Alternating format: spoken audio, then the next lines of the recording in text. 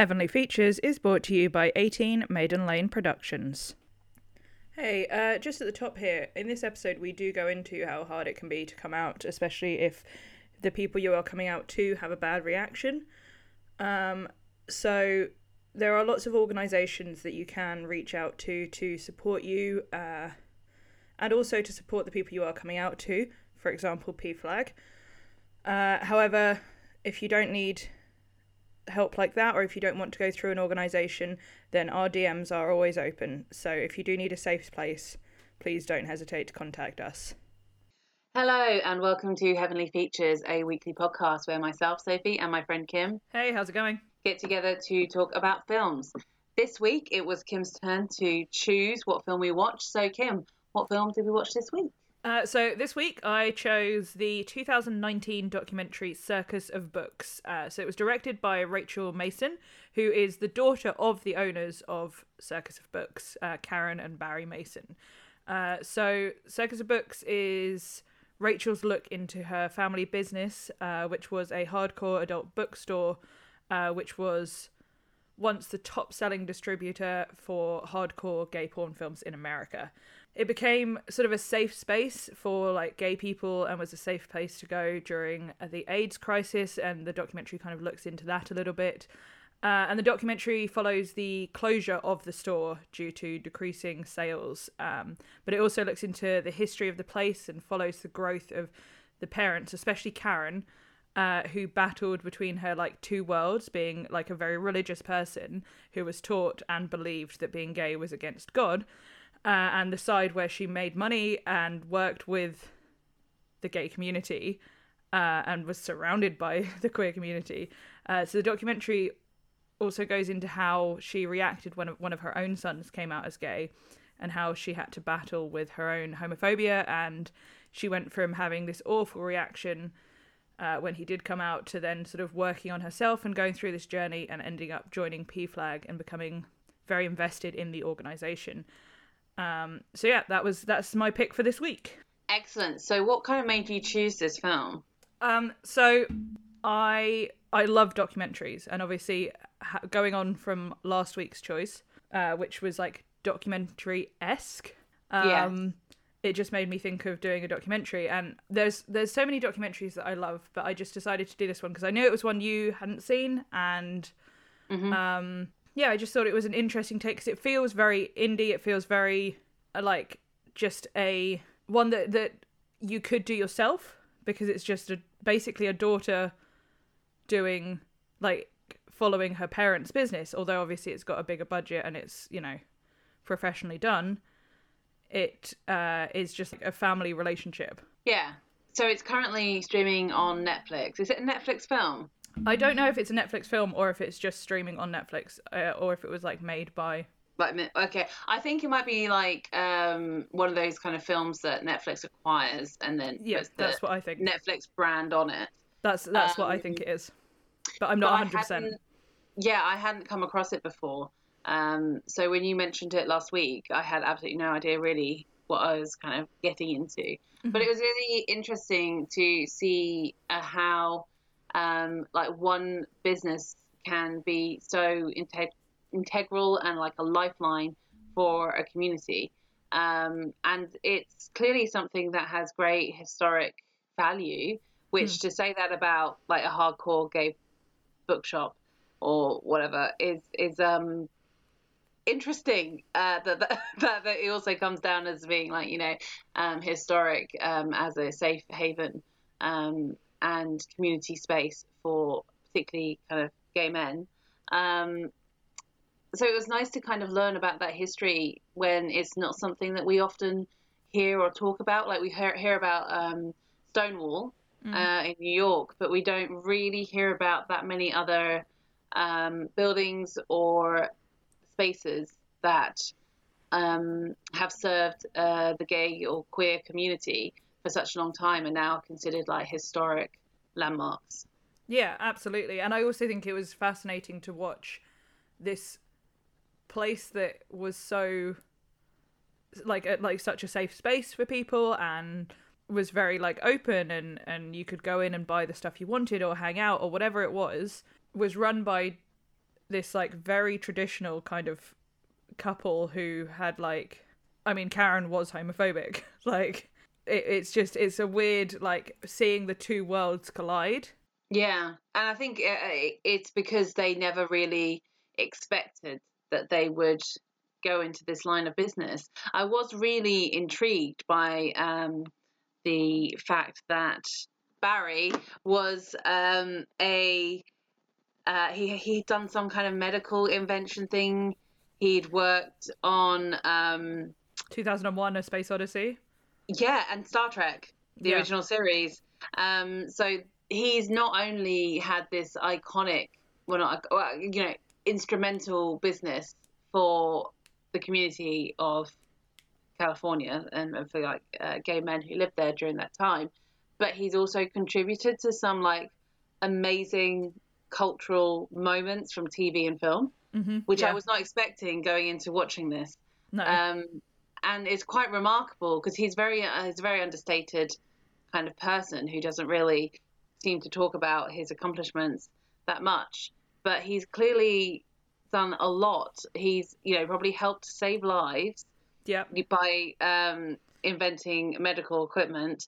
He's been involved in iconic film and TV, and he's then, run and owned a bookshop that has served a community for such a long period and for such an important period for certain parts where the internet was not available, AIDS crisis was an issue, and he's served through all that time despite getting charged by the feds. Yeah. And he's gone through all of that, and he still seems to be an incredibly happy and understated person. I thought was a remarkable thing to kind of uncover. Yeah, I agree. It was definitely fascinating to watch his story, and you would never, for a second, guess any of it about him. Like if you just met him, you would not have a clue all of these things that he's done with his life. No, because I know that time and place and all that sort of thing, but there was like nothing in the bookshop that suggested his prior work in TV and film. He didn't seem to have any kind of memorabilia or anything like that that indicated that he had been involved in those films. And I know in many ways it wasn't that kind of shop, but at the same time, like, some kinky Spock is and shit like that. You never know. But then I think that they did very much separate their lives from the store. As much as at the same time they would be by people's bedsides while they were dying of AIDS. And they would be phoning up the parents of people being like, how can you not see your son? Yeah. I think they did have a very separate, like Karen even said in the documentary that she never told anyone about what she did because she was worried she'd be shunned by the community and by her like religion. And I think also it was a very different time because I remember when we were growing up in like the 90s and early 2000s, there was still this, for some bizarre reason, this strong kind of stigma and conflation that being a gay man was paedophilic. Oh yeah, which obviously really is incorrect and wrong. And I think that there was a concern on her part that people would judge her for what she was doing because there were these huge stigmas at the time, especially going through the AIDS crisis when people were so openly and blatantly homophobic. You don't want, and people were scared of that disease, that they didn't know how it was contracted necessarily. That knowing that somebody is, connected to and serves a community, people might have been scared to socialize or hang out or know her or her children, and they would have been ostracized. So you could see why there was that separation there. Oh, absolutely. And I think that she also, like, regardless of whether she thought she would be shunned or anything like that, her own issues with, like, homophobia and battling through her religious side meant, obviously, she was more comfortable not sharing what she did. Even if it wasn't a case of, we could be shunned, she was embarrassed by the whole thing as well. and her own prejudice would have stopped her from being open about it. But I think also she wasn't as kind of black and white as sometimes it was like the documentary tried to lead you to believe, because it explored her journalism from her early career, where she used to kind of stand up and fight against things that were sometimes taboo or stigmatized. So she clearly has this streak in her where she's maybe a little bit rebellious, going against her more conservative and traditional beliefs, where she also wants to, at the very least, stand up for somebody who is being marginalized, even if she perhaps has some beliefs that contradict her own actions at times. That's true as well with regards to like Barry being understated and not really talking about his past. It was the same with her. Like her kids didn't have a clue about what sort of articles she used to write until they were like uncovered from this documentary.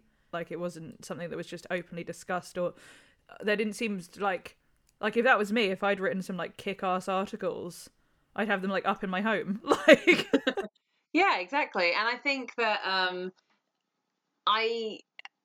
it seemed to suggest in the documentary that they had this separation of the business of Circus of Books, this gay porn bookshop. They separated that from their family life, but and that was partly because of these stigmas and things like that. And I'm sure that was 100% the case. But I think there seems to be this trend actually that a lot of their work life they've always separated from their children, and in some ways that kind of makes the morality aspect of it more nuanced, or even less important to a certain extent, because they were hiding things that were not stigmatized necessarily or were great achievements and accomplishments, and they still just didn't bring it up with their family necessarily. They had this real distinction between work and how you make your money and what you do, perhaps more as what you do as an adult, and then your role as a parent. They were very separated completely throughout. It's almost like their own children really didn't perhaps understand the complexities of who their parents were, through no fault of their own, but just because of this separation. Yeah, I wonder how different the film would have been if it had been made by someone other than their kid. Like, yeah. I wonder what viewpoint we would have gotten then. Because obviously you're going into it with your own prejudice, your own ideas, your own thoughts on the people you're surrounded by. Yeah. So it's very much going to be told as that narrative. I found it really interesting because this idea of separation of work and home life, because it kind of bizarrely mirrors the experiences of probably many of their patrons of the shop who separated parts of their lives. Yeah, well, I mean, back then you could lose your job for being gay. So exactly, or like maybe they weren't out to their parents, and they had this secret life, or they were married and yet they would visit these kind of shops and do hookups in the alley and Vaseline alley. Exactly. So I thought they never really explored that, but there was so much about them where they separated things and they treated things in a particular way that I just weirdly mirrored a lot of experiences of the queer customers that they would have been, serving all those years. Yeah, absolutely. And that wasn't explored in a way that would have necessarily shown that. Other than like just thinking about it, like it wasn't ever stated or said, but you're right, it very much living these two lives, like, and keeping one hidden, whether that be because you're not sure if you'll be kicked out of your home because you're gay, or you're not sure if you'll be kicked out of your church because you serve gay people, or because you're gay. Like it completely mirrors the queer experience, where you do live two separate lives for a long time until you're out. And even then you can be out partially. Yes. Like so many people aren't out at work or aren't out at church or whatever it is still to this day. And yet like this is going back to like the 80s. Yeah. And then also like you could see when they went to different like when for example Karen went to the like expo to get some stock, you like the whole experience felt so uncomfortable watching her be there and watching her do it. And I don't know whether it was uncomfortable because she was on film and she was not comfortable so much with that, or if it was uncomfortable because she wasn't actually that comfortable with what they were selling, even though she's made so many porn films. Yeah, I got such a different experience because I got, again, this two-sided, kind of existence there of how she was behaving, because I felt like, yes, she was very awkward being confronted, particularly with like sex toys and things like that. She was obviously a little bit shocked or unwilling to kind of accept some of the things that she was surrounded by and the kinds of expos that she goes to because of her line of business. But she also kind of walked around with a swagger and a confidence of, oh, yes, you know who I am. Oh, yes, you know my business. My business is well known and well respected at this place. And because maybe she was unable to be as open to other people in her life about her business, this was a moment where she'd be like, oh, yes, everybody knows who I am and what I do. Everyone, respects what I've been doing all these years. Not in an arrogant way, but just there's this cool confidence. She was just like, oh, yeah, we'll just take these and we'll do the normal order and all of that. Oh, yeah, just throw in the little tub of lube and just throw it in the order. Because she knew what she was doing. And then but also she was confronted by the actual kind of intimacies of gay life that she was not willing to be as associated with, or she was more awkward about. It did make me feel a bit weird at some points, though, seeing that, like, she's so uncomfortable with all of it, and yet she's willing to make money from it. It's a bit like the whole gay for pay thing. So there was a few bits of it that I was a bit like, oh, so you're fine, like, selling stuff to the queer community and making money and, like, making films that put your kids through college, but you're also still, like, homophobic. Yes, there is a funny or like unsettling thing about, making the money to send your child to college. But if that child turns out to be gay, you have a real problem that takes you a while to get over. Yeah. Even though you've been surrounded by gay people for at least a couple of decades by that point. So that was interesting. I think she just never, I mean, these are real people. I can't say 100%, but I got the impression that because they separated life and business, like their family life and business, they just never suspected probably that there could be this meeting of the two worlds in the fact that their son, if their business was thriving, could very well have been a patron to that establishment or others like it because he was a gay man. So I think she just never probably thought that the two things would meet, especially because her family life was more rooted with her religion than her work life was. But I did love the fact that we saw the journey, because I think it's such an important story to be told, and the fact that Karen said that she realised it's up to the parent to change, not the child. Yes. And I was like, that's such an important thing to show that it is a journey. Absolutely, you shouldn't be homophobic, obviously. Yeah. But if you do have a bad reaction, you can change. And the fact that she's like, I can never take back what I said that night. But imagine being the son and seeing your mum and dad heading the P-flag march. Yeah, definitely. Like, that's so cool. That journey that they went on. But I also thought it was interesting to showcase somebody who had perhaps issues with homosexuality kind of being part of her own personal life, but also, regardless of that, spent a considerable amount of time, particularly during the AIDS crisis, caring about this community, helping that community. Yes, they were making money as well, but there seemed to be more than that. It wasn't just take their money and fuck off sort of situation. There was more there. It's almost like they were family to a lot of people. And the people that seemed to work there or that they took in, they took on almost like surrogate children to a certain extent. Yeah, it's such a weird... It's so nuanced. But that's one thing I find that a lot of the time you don't get that nuance on screen because it's obviously a character you're creating, as opposed to these are real people and you're watching their real journey. Yeah. And of course it's nuanced because people are nuanced. Like, it's just such a it's such a fascinating take, like being able to see someone like battling with their own beliefs and their own like separation of their lives. And then when it comes crashing down around them, in the sense that it's now not just gay stuff at work, straight stuff at home. Yes.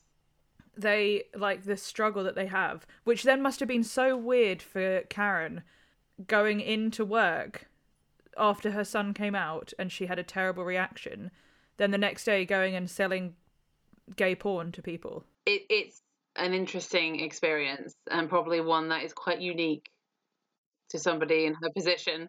But then you've also got the fact that, yes, there are parts of it that are unique, but there's also so many parts that are so true to life and like universal. If someone comes out and someone has a hard time with it, it's going to be a battle from both sides, and you're going to have to like all work through it together. And it showed that. Yeah, because she was really interesting in the sense that she obviously had this. She was in her business. She was okay with selling things to gay people, being a part of their lives, hiring people who are gay, making porn films that were gay, or financing them at the very least. You know, she was okay with all of this, but wasn't perhaps initially quite so keen in her own personal life.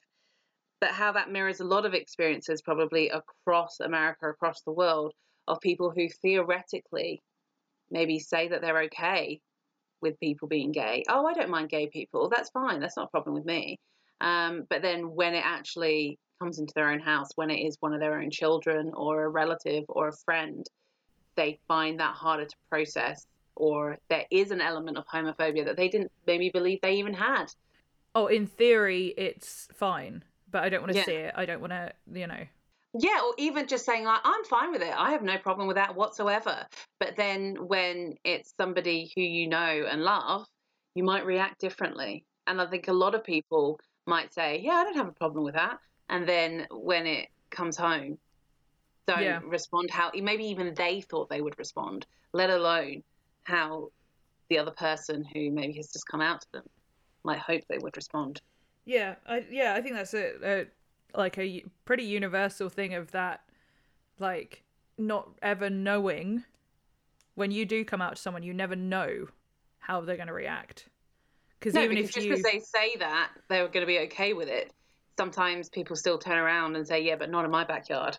Yeah, or they're fine with it as long as you act a certain way around them, which means they're not actually fine with it. Like, oh, I have no problem you're gay as long as we can never talk about it. You can't ever sleep in my house anymore. And don't bring your boyfriend over. Exactly. Like, as long as nothing changes for me and we can go on pretending you didn't come out, then I'm fine. Yeah. We'll just say you're in the city, and we won't talk about the fact that you've been living with your partner for the last 3 years and have a child. We'll just say you're living in the city. Yeah, absolutely. Oh, his roommate. Like, exactly. Yeah, his roommate who has a child that calls you daddy. Yes, exactly. But I mean, Karen even said at one point in the documentary, she was like, "Oh, I picture when we were distributing these like videos all across America." She said, "Oh, I picture like some little." I'm gonna obviously not say this word for word, but some like little gay boy getting, obviously, hopefully 18 plus, so getting the stuff and realizing he's not the only one in the world. Yeah.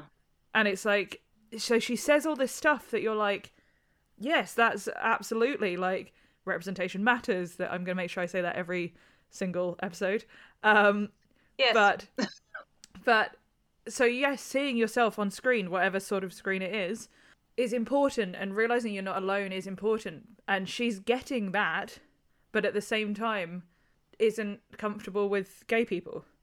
Yeah, but I think that by the time that she was saying some of those things, it was part of the documentary, she'd already processed a lot of stuff with her own son by then. So she probably already had kind of changed her tune a little bit, I would imagine, or being able to find a place where she was comfortable with these different parts of her life. Maybe she segmented her life even more, and now religion is separate from home life, as well as being separate from work. I Yeah. don't know, because I mean, this is a real person. I can't know how she responded, and but people find a way to cope, because a lot of people, obviously their faith is really important to them, and it's, in many ways, I don't think it's somebody's fault if they have grown up being told certain things in very usually harrowing and kind of judgmental ways, for them to take on those beliefs. And if they're never challenged by, those beliefs are never challenged particularly, then it's easy for those beliefs to continue to exist. I don't actually think that's the individual's fault necessarily at that point, as long as they're not mistreating others. I think it's a complicated issue, because they have been almost brainwashed. I mean, I hesitate to say brainwashed because, faith is really important for so many people, but they have been at the very least taught something so concretely that it's really hard to change your way of thinking about that when it's all you've ever known. It's why it's so dangerous. I have a lot of sympathy for people who go through that, and I have a lot of admiration for people who change regardless of the fact that that was the way they were brought up. They change their belief system, or their way of treating people, or their way of trying to understand other people in their community, because that takes, I think, a lot of work to unpack things that are so deeply rooted in you. And so whilst there was a lot in this documentary, obviously confronting the fact that her faith had led her maybe to believe certain things, I had a lot of sympathy for her, because I think that she, when she felt she needed to, really did confront a lot of those beliefs. Now, I don't know, because she's a real person. I've never met her, whether she holds on to certain beliefs and not others, and what has happened with her faith. But I do think that's an important thing. Like, often it's very black and white. It's just like, well, if you believe that, then you're a piece of shit. And it's like, well, I think it depends on whether they continue to believe it once they realize that, once they meet people or that are queer, people who are in their lives who are queer, perhaps. I think it can be really, if people then make the steps to try and change, whether how big or small those steps are, I think that's a really strong thing to do. It's so rooted in who you probably are. Yeah. Think about it. We have such strong beliefs as a society about what it means to be conditioned female or male or anything like that, and issues with gender identity, that are conversations that are always being had, because there is a very binary system as part of our culture, and particularly in the West. So we have this, and even now, the best of us are still trying to unpick things that are so deep rooted in us, because we want to be better people and we want to embrace people more. And we're trying to unlearn things that have been deeply entrenched in who we are. And I don't think it's different when it's a religion who has taught somebody that being gay, for example, is wrong, for somebody to really have to, maybe every single day, confront those entrenched beliefs that they have, been made to believe because of their faith, and to try every day to overcome them, and to want to embrace people who they've for potentially decades been told were sinful or whatever. Yeah, and you've got on top of all of that, having to unpack all of that, which is like, I mean, religion, it's a complicated discussion, especially as I am not and have never been religious. But I have plenty of people in my life who are, and I've spent lots of time talking to them about it. And it's so much to unpack, and it's so much to, like, if you've been brought up in a place where you're told that if you're gay, you're going to hell, and then your kid comes out as gay, you've got that fear immediately of they're going to hell. And you're told then as well, oh, well, we can fix them because we can send them to conversion therapy. Potentially, yeah. And there's all of these layers to you might genuinely believe you're doing the right thing for your kid because your kid's fallen off the correct path or whatever, which is just, it's such a horrible thing. It's awful. But the fact that she genuinely realized that the issue is her, and she didn't, as far as I know from the documentary, she didn't lose her faith. She didn't like get rid of that aspect. I feel like she kind of reorganized the bookshelves, not literally, obviously, but, you know, like in her mind, certain beliefs, I think, just got reorganized or reevaluated. She didn't lose her faith. She just moved things around a bit to make it so that she could be the best parent for her child and maybe evolve some of her beliefs about homosexuality. But I think that she just moved things around in terms of what was the most important aspects maybe of her faith and what things that she was going to kind of take as important things to guide her in her life, perhaps. That has changed now that she does not necessarily believe or does not as strongly believe the idea of a gay person going to hell. And I think that there are so many options when it comes to religion. And I don't mean that as in different religions. I mean, whatever religion you are, you can find a place that is welcoming, as far as I know, to be like, so there's Christianity, for example. A lot of like churches preach that being gay is wrong, but a lot don't. A lot now have queer people leading the church. Yes. So you can find your space where you can still practice your religion and learn more about the nuances in your religion. Yes. And not be homophobic. Yeah, not have those messages being kind of enforced. Yeah, absolutely. So one thing, because I mean, we have talked about religion. Let's not talk about politics. The two things that you're not meant to talk about. I hope we haven't offended anyone talking about faith. It's a complex thing to talk about, and I'm sure we've offended someone. But I think it's very important to state that neither of us are anti-religion. I did a whole degree on like religion, and I love the kind of anthropology aspect of religion and how it helps people like to learn who they are, how they're guided by faith, and how it's impacted our society and the history of our world. I find that fascinating. I'm just not personally religious myself, exactly. But I'm very respectful of those who are. Yeah. So yeah, there's no. I have a lot of empathy for people who have to deal with situations like Karen did, where she has her faith is turned on its head to a certain extent because of what happens in her life. Because I think like that probably for her was kind of traumatic as well, as it was for her son to probably hear what was said to him probably by her. I don't know what she said, but she implied that she said things she wished she could have taken back. But I imagine for her, she probably thought the worst thing one of the worst things had happened. Well, she even said at one point that she felt like she was being punished by God for running the gay bookstore. That's exactly why he'd made one of her sons gay. And imagine that you genuinely believe being gay is wrong. You genuinely believe it's against God or it's against your religion. And your son comes out as gay and you immediately blame yourself because of your career path. Like, that's such a tough thing to go through. Like, I don't necessarily agree with what it is, like, that she had a hard time, like, when he came out and was mean about it or whatever. But it would be really hard to battle with these internal messages that you've been given these messages for so long, and then you have to confront them and you blame yourself immediately. Like, she said she was being punished by God. Yeah. Like, that would be awful. So I do have sympathy for her there. Yeah, I have a lot of empathy for her.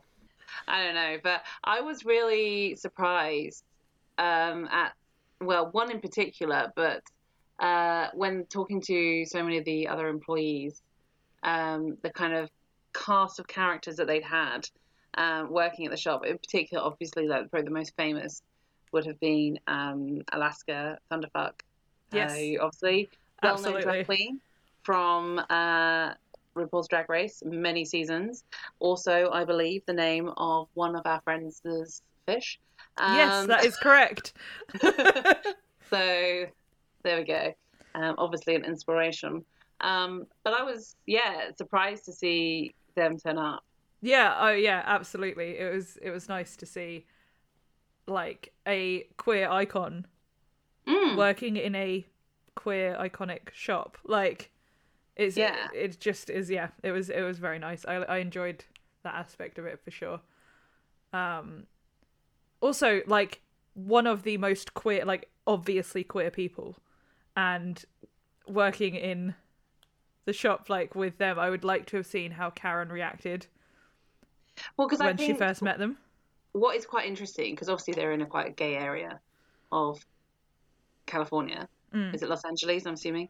But they, I think that Karen and Barry would have probably, from the outside, given this very quote unquote normal kind of facade of the kind of business that they had. Yeah. But then they had so much more character in the other people that they hired. Yes. So yeah, I think it was interesting to see, like, obviously some of the other people. I liked the filmmaker's childhood friend.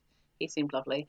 I did love that they did show the childhood friends of Rachel, where it was like this like group of outcasts, this group of weird, like, arty people, which obviously included like a lot of queer people.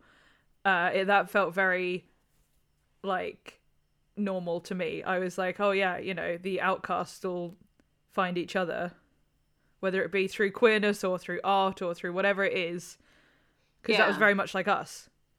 Yeah, we certainly managed to get most of the people in our year group who identified somewhere under this umbrella, and way before people came out to each other. Yeah, I was like the token queer for a long time. Yeah. Because you couldn't get away with it. Oh no, I could not hide it. You could not hide it. That desk was definitely full of a lot of women. I mean, pictures, not actual women. Yeah, that would be a bit creepy, just storing women like in my desk. Wasn't like a Mary Poppins bag situation where you just like endless in there. No, there was lots of pictures of Angelina Jolie, and I think there's some girls from the poster of Blue Crush. And oh, yes, there was. Yes, there was. It was harder to hide. But I thought it was really funny because, not that I think that he was this kind of character, but the son, I can't remember all of their names, I'm afraid, but the son who obviously came out as being gay, how he was nervous, obviously, to come out, just like any other child would be to their parents. And, you know, there was this whole thing about not knowing what their parents' business was. But I was like, imagine being a gay man living in Los Angeles, walking to a gay bar with the swagger, knowing that your parents ran this iconic gay shop. But also, I'm very glad that they were told what the bookstore was and knew what the bookstore was before he came out. Because imagine if he's exploring his sexuality and it's like, oh, there's like a queer hardcore porn, and he walked in and like he was like, hey mom, I'm just here to buy some porn. Like, just thought I'd come and help. Like, if he hadn't have known that was their shop. Like, so it's good that they did actually take them in there, and like by that point they all knew what it was. Was it him or one of the other brothers, I can't remember, who said that one of the films got left on the back seat of the car and they waited for like a month until everyone was out of the house to be able to try and watch it? And they couldn't. Yeah. Yes. Yeah, it would be really shocking, actually, to know that your parents ran that kind of business. Because although, obviously, there was this stigma around it being like a gay shop, there's probably a stigma also just around it being a sex shop. Yeah, absolutely. Especially back then. Like, I think things are a lot more sex positive in a mainstream way now, but it's still, to this day, the first thing people say if you talk about anything about their parents is they're like, oh, I don't want to picture anything to do with sex around them, or like, it's so uncomfortable watching this TV show that has simulated sex, like, with my parents. And then, but their parents were literally making hardcore gay porn. Like, I know they weren't in it, and I know they weren't running it, but they were.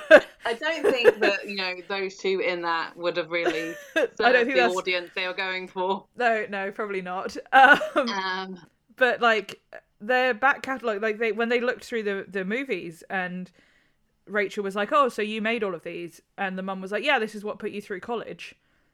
Like, it's awesome, but it's also like, imagine your parents like being that involved, especially if you then come out as queer. Like, I would not really want that with my parents. Like, I wouldn't want to like come out to them as a lesbian when I went, like, which is what I came out as originally. And then they're making like lesbian porn. I would be like, oh, I don't want this like to collide. Yeah, I think particularly when you're young and impressionable, you don't want those parts of your life to ever interact. No, exactly. That's what I mean. Like, as like a teenager, when you're like wrestling, or like, I think he was in his early 20s because he was at college. Yeah. But like, when you're that young and everything's like so up in the air and your hormones are all over the place, and then you're like, oh, I have to tell them I'm gay, and what they think of when they think of gay is either against God or hardcore gay porn. Like, yeah. I think it would just add so many extra layers. Yeah. I could see why that might have been an issue for Karen initially, if those were her two perceptions, perhaps. Yeah. I don't know. I mean, I don't know if they were her only two perceptions. I'm simplifying it a lot, and I'm sure she's a more complex human being than what I'm allowing in that statement. But yeah, it would be a difficult situation, and I'm glad I didn't have to be in. Yeah, me too.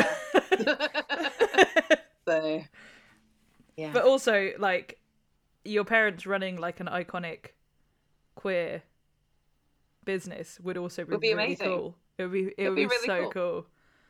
But I can't imagine either of our parents doing that. No. Yeah, so I was definitely glad to have watched this because it was not something that I was aware of at all. It hadn't like come up as one of the advertisements on Netflix for me for some reason. You're clearly not queer enough. I just hadn't watched it. But I'm definitely glad I have. It was really interesting to, as we were talking about, explore something that had been such a landmark in that area of the world, and served a community at a time of need, not just during the AIDS crisis, but for other decades as well.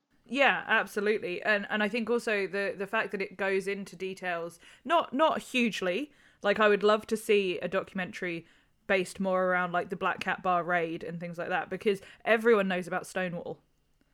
Or like, yes, most people know about Stonewall. But Black Cat Bar raid, so many less people know about it. And it was pre-Stonewall. Sure. So I think it would be really, like, and I liked that came up in there, and it was explored a little bit.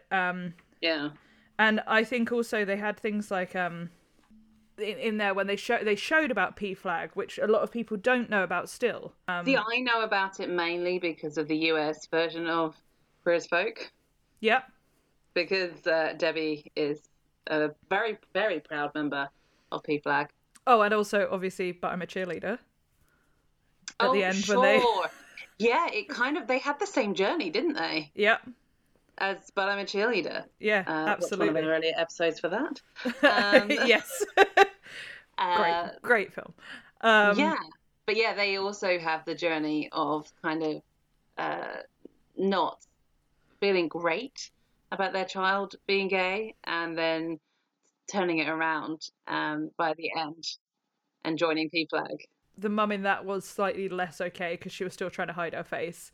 So she was, early on in the PFLAG journey. Well, I think. I mean, both of them had more accepting fathers than mothers. Yes. Initially, at least. But yeah, interesting. See, it's all connected together. One of my favorite quotes from this documentary was they said, "Oh, no one has ever given us anything we haven't had to fight for." And I think it's such an important thing to remember that still to this day, as a queer community, we are fighting for our rights to be equal. And then when you go and have things like in the UK with the protest laws now, they're like, they keep sneaking in things where it's like harder and harder to have a protest, and yet Pride started as a riot and then a protest. The Black Cat raids, Stonewall, all of these things are protests, and that's how we've gotten the rights we have so far. Yeah. And I think now Pride is only really allowed as a tourist attraction. Yes, exactly. Yes. Oh, I like that. Pride is a tourist attraction. Yeah, God forbid you actually protest, because if you do, we're going to actually quibble about whether or not it's legal or not. Yeah. Because we're making it harder to have peaceful protests. Yeah. Which is it's so depressing. Yep. Yeah. Shared sentiment there. So that was a good watch. Good recommendation, Kim. Yeah, I'm glad you enjoyed it. I mean, I'm a huge fan of documentaries anyway, and if there's a queer documentary, I'm all in. So and this one wasn't too depressing. No, you're right, actually. It was like quite a light documentary. It was a light documentary that touched on some heavier issues. Yes, exactly. But I definitely would love to see a documentary about Circus of Books made from someone outside the family. Not saying anything against Rachel Mason's version here, because I thoroughly enjoyed it, and I think that she did a great job. I just want to see another side to it, and I think just purely from my own curiosity, not because this wasn't a good documentary, just because I want more. Yeah, that's fair enough. Okay, so that was Circus of Books. Do highly recommend that anyone who hasn't seen it yet watches it, even though we've spoiled a lot of it there. But it is available on Netflix. And obviously, the more queer stuff we watch on streaming sites, the more queer stuff we will get. So, stream away, folks. Now, that was my choice. So, Soph, you get to choose our film for next week. So, what is your pick? I sure do get to choose, and this is a film I've been meaning to give a good old rewatch for a while, and I think you'll like it, because I know we've both definitely seen it, but I certainly haven't seen it for many, many years. Oh, I'm intrigued. And that is Ghost World. Fuck yes! Absolutely! I cannot wait. I haven't seen this in so long. I loved this film. Same. The soundtrack alone is incredible. Yeah, I was so obsessed with Thora Birch's looks and attitude in this film, so I'm very keen to revisit. I was obsessed with Thora Birch since she was in Hocus Pocus. Yes, I know, but this in particular was my jam. Yeah, absolutely. And also Scarlett Johansson's in it, which is great. The graphic novel is incredible. It's on my... I'm literally looking at it right now. It's on my bookshelf. I might try and give that a little reread. Before the episode as well, because then I can be really obnoxious and pretentious and say, well, I recently reread the graphic novel and... Wait, you being obnoxious and pretentious? That never happens. I mean, no, it never does it? Never. Oh, I'm so excited. I'm so glad you chose this. I think it'll be a little shift in tone from some of the previous films we've watched recently, but one I haven't seen for a while and a bit of it. I remember there being lots of interesting conversations from that film. Lots of interesting conversations. The shots alone in some of it, there's just some great imagery. Yeah. I haven't seen it in years, and I remember so much of it. I cannot wait to revisit this. So I'm so glad you chose this. I'm excited. I'm so excited. I'm gonna literally hang up and start reading the graphic novel again. Yeah, exactly. That's your homework. Oh, it's so good. And yeah, anyone who hasn't read the graphic novel, highly recommend. It's so well done. Well, I've got I've got the graphic novel, the film. Bearing in mind I haven't watched this in many years, and then I've got a mini Enid doll, and I've got the full size Enid doll as well. Fuck off! I've never seen those. Yeah. Okay, dude. What? How have I never seen those? Because I don't know, to be honest. I don't know. I'll show them to you. But yes. To say that I was definitely a little obsessed at one point might be an understatement. So I'm really keen to revisit this one. We would love to know your opinions about the film that we've watched this week. Circus of Books, but also your opinions on Ghost World, which is our forthcoming choice. You can email us at heavenlyfeaturespod@gmail.com. Absolutely. Or follow us along on Instagram at Heavenly Features Pod. And you can DM us on there or comment on any other posts. Brilliant. Yeah. We would love to kind of get a bit more kind of community interaction going on there. So, of course, comments on those films and also any recommendations of films that you would like us to of maybe any cover. genre, like any genre at all, because we clearly have eclectic taste. But also, I feel like I know I certainly have a type of film or certain types of film that I enjoy. So anything that puts me outside of my comfort zone could be really interesting. Oh, I'm definitely going to choose a horror film then. That will take you out of your comfort zone. Fuck you. Come on. Anyway, we're waffling. We will see you next week. Absolutely. Have a good one, guys. See you next week. Bye. Bye. Thank you for listening to this week's podcast. Please remember to rate, review, and subscribe. And you can follow us on Instagram at Heavenly Features Pod. You can also email us at heavenlyfeaturespod@gmail.com. And you can also find us at 18maidenlane.com. Thanks for listening. Bye. This podcast was brought to you by 18 Maiden Lane Productions.